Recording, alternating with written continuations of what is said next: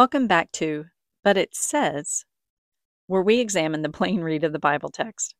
Today, let's jump into Jesus' Sermon on the Mount, the Beatitudes, found in Matthew 5. You may want to have pen and paper handy because I'll be referencing many verses. That's how we learn to let the Bible define and explain itself. Starting in verse 3, Jesus begins, "Blessed are the poor in spirit, for theirs is the kingdom of heaven. Blessed are they that mourn, for they shall be comforted. Blessed are the meek, for they shall inherit the earth. Blessed are they which do hunger and thirst after righteousness, for they shall be filled. Blessed are the merciful, for they shall obtain mercy. Blessed are the pure in heart, for they shall see God. Blessed are the peacemakers, for they shall be called the children of God. Blessed are they which are persecuted for righteousness' sake, for theirs is the kingdom of heaven." Jesus is speaking to his disciples, we see that in verse 1, about the kingdom of heaven. What is this kingdom? Well, allowing the Bible to interpret itself, what do the Hebrew scriptures tell us the kingdom is? If we look through the Old Testament, we see it's the earthly reign of Messiah, the anointed one, the king and kingdom God promised to the Hebrew people. He would bring judgment on the nation of Israel and the people of the world, then would restore national Israel, fulfill God's promises to them of land and blessing, and reign from David's throne in Jerusalem. For more discussion on the kingdom, you can refer back to episode 2. Back to the Beatitudes, let's break down what Jesus was teaching here. Those who mourn will be comforted, and the meek will inherit the earth. This agrees with what we read in Isaiah 61, 1-5, when God gave the prophet Isaiah good news to tell Israel about their future. This unfulfilled prophecy is about Messiah's kingdom. I'm going to read this Isaiah passage, but first we have to understand some things. In the passage, me is the prophet Isaiah. The day of God's vengeance is the time of judgment on Israel and the nations, prior to the establishment of Messiah's kingdom. Zion is Jerusalem, as defined in 2 Samuel 5:17 as the city of David. Strangers and aliens are biblically defined as those who are not Israelites, in other words, the Gentiles, those from all the other nations. And the ye and your are Israel. These are all defined by how the Bible defines them. If in doubt, go back and read the whole book of Isaiah. Don't read things into it, but read it for what it plainly says to whom it says. So now Isaiah 61, keeping in mind what Jesus was teaching on the Mount. Isaiah says, "The Spirit of the Lord God is upon me, because the Lord hath anointed me to preach good tidings unto the meek.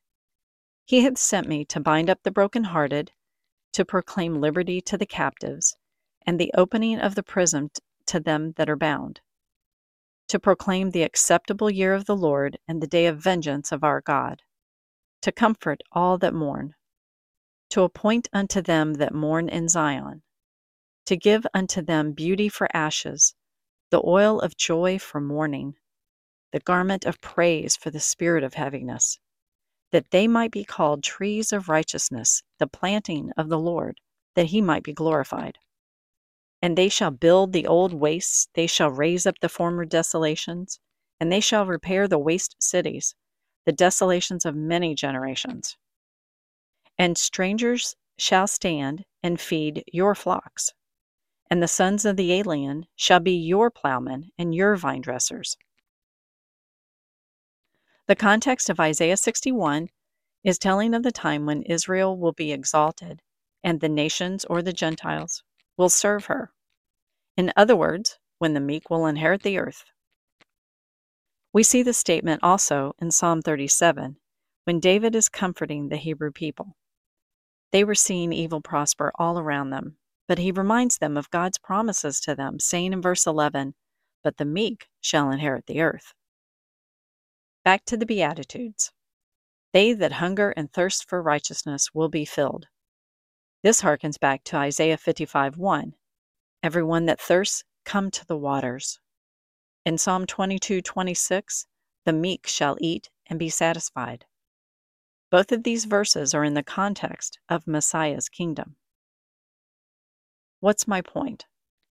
Jesus' teachings on the Mount simply reflected exactly what the Hebrew Scriptures said Messiah's kingdom would be like. He was reaffirming that if those Jews would continue in those acts, they would be judged worthy to enter their promised kingdom and receive those blessings. Some people like to teach these promises are for us today, but let's examine that. First, we'd have to take the kingdom as a spiritual abstract, even though the Bible nowhere defines it as such. Researching all the biblical descriptions of the promised messianic kingdom, we clearly see we ain't there yet, folks. We'd have to force this onto the text. Second, if we buy into a spiritual kingdom and that these blessings here are instructions for us to have eternal life, then there's no avoiding that our salvation is works-based. We have to be poor in spirit. I can only imagine the multitude and magnitude of definitions we'd have to dream up for this one. We have to be meek. Well, would even one outburst of anger doom us to damnation? How many times could we not be gentle and still inherit the earth? And there's another one. We'd have to redefine inherit the earth. Because I thought we were talking about going to heaven. So does earth really mean heaven? We have to be merciful to receive mercy. Uh-oh. So for God to be merciful to me, I have to first be merciful to others? This is getting sticky. We have to be peacemakers. Well, there goes John the Baptist. He called people vipers. And Peter, he cut off that soldier's ear. And Paul, I seem to recall him calling the Galatians names. Barnabas and Paul had that big argument with the Judeans. And can I say even Jesus? There was that time he turned over the merchants' tables in the temple. And then jump down to Matthew 5:22.